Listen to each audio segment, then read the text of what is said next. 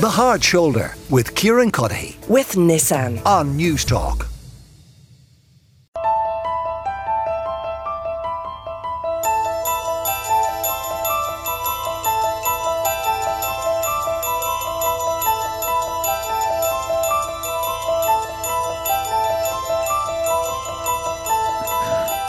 Ooh, suitably spooky, Fionn. Welcome to a place. I thought you would have gone with the Monster Mash. Oh. He did the mash. He did the Monster Mash. As Halloween approaches, I thought I would look in our dear old capital of Dublin and give you a rundown of the most haunted places in the city. Okay, so this is a very time-specific edition of Travel Tuesday. It is indeed. It is worth bearing in mind that obviously we invented Halloween here in Ireland. Yes. The Americans then created an entire festival, and then the Irish decided, we like what they've done, so they've readopted it back.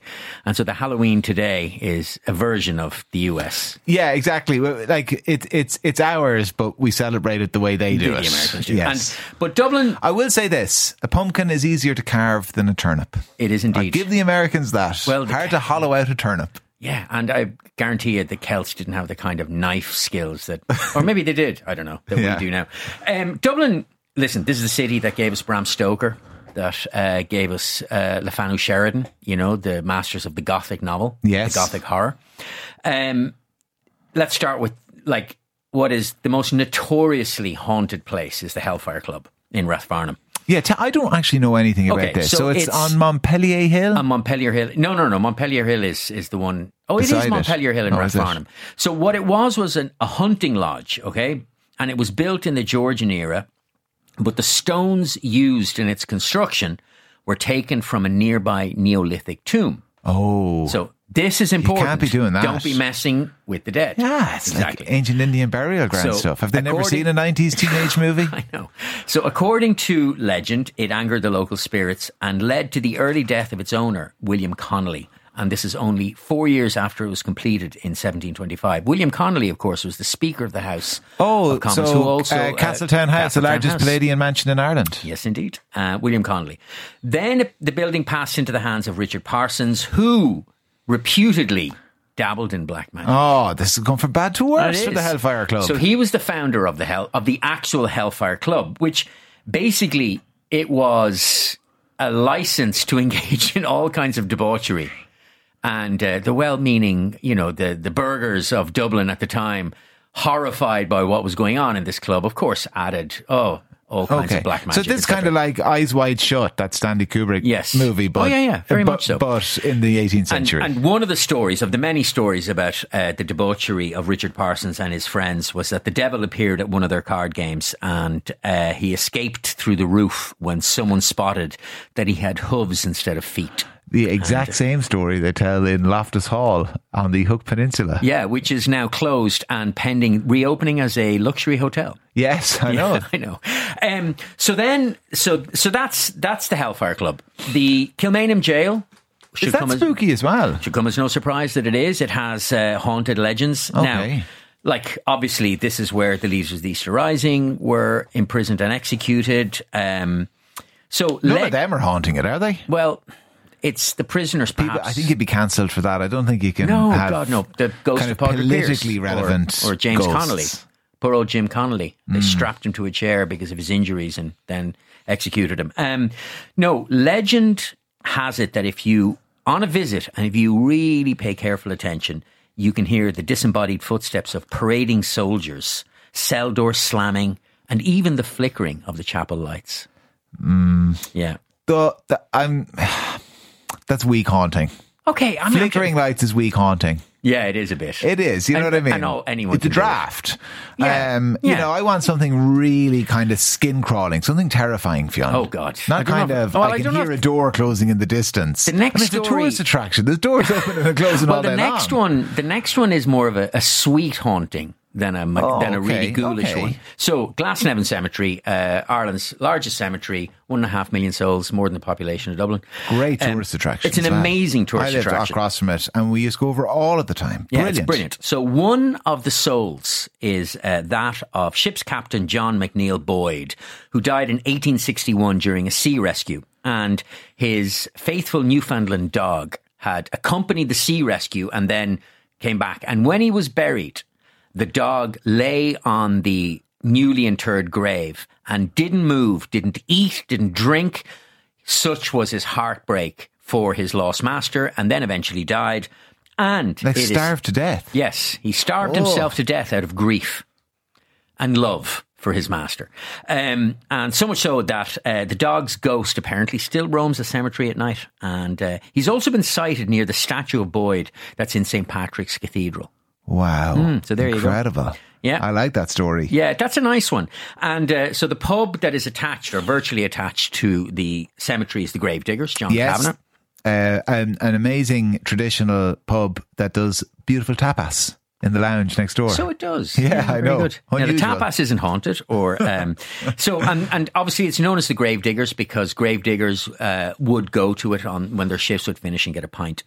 However, it is said, that of the 1 million plus Irish souls who were buried next door, one elderly gentleman in a tweed suit sips his pint quietly before disappearing through the wall back to his resting place in the cemetery. Wow. So much so that people and tourists will do this.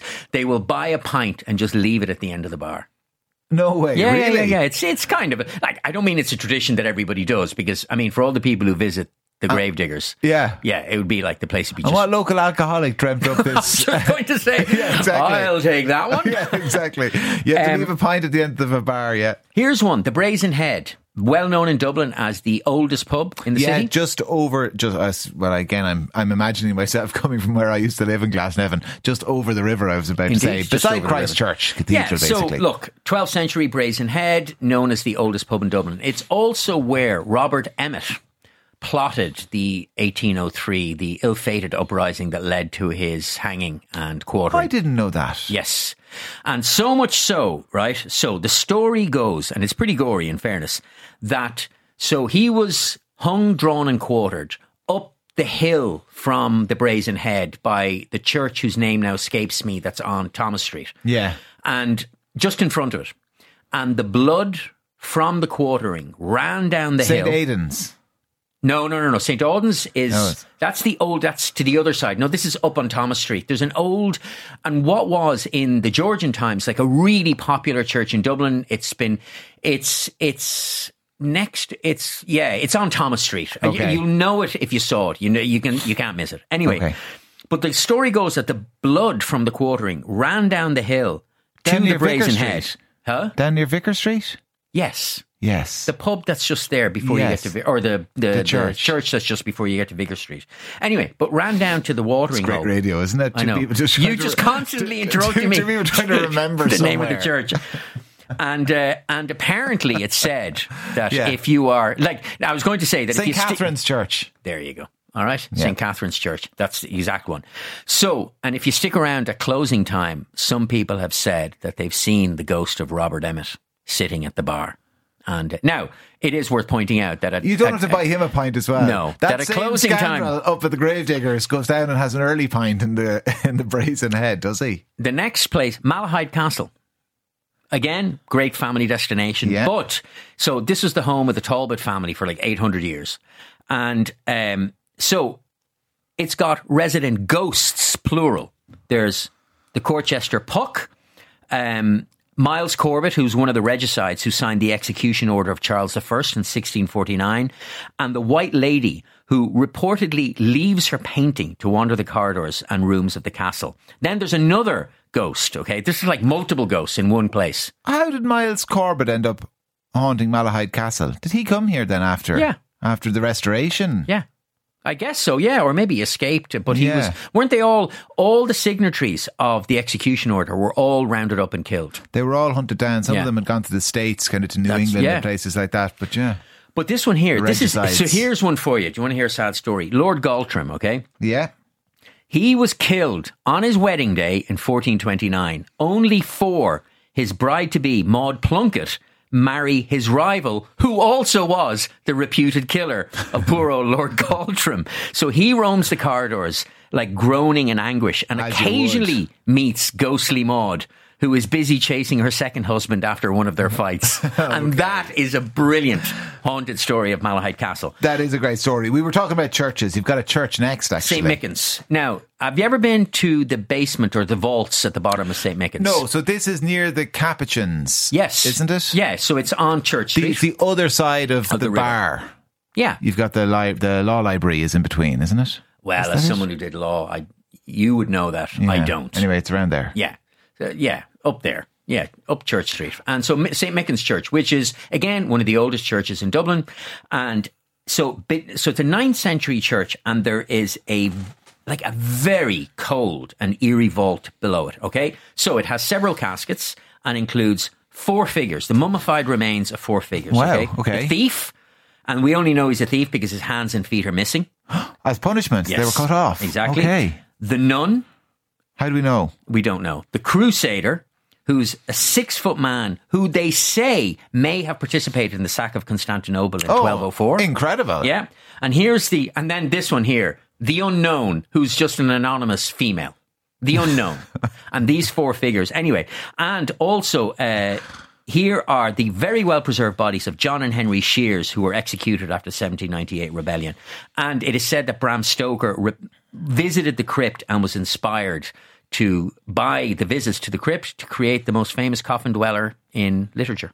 I know people can go on all these tours to different places, you mentioned, but there's the Hidden Dublin Walks, the Haunted History Walking Tour, the Gravedigger Ghost Bus Tour, Do Dublin Tours, which is the Dublin Bus ones, the Ghost Bus Tour, and then Sandemans have the Dublin Dark Side Tour. These are all now, they run throughout the year and generally in the evening times. And they're great, and they'll do. And Dublin of a winter's evening lends itself to spookiness, because the wet cobblestones, and if someone puts on an eerie voice and goes, and right here. Yeah.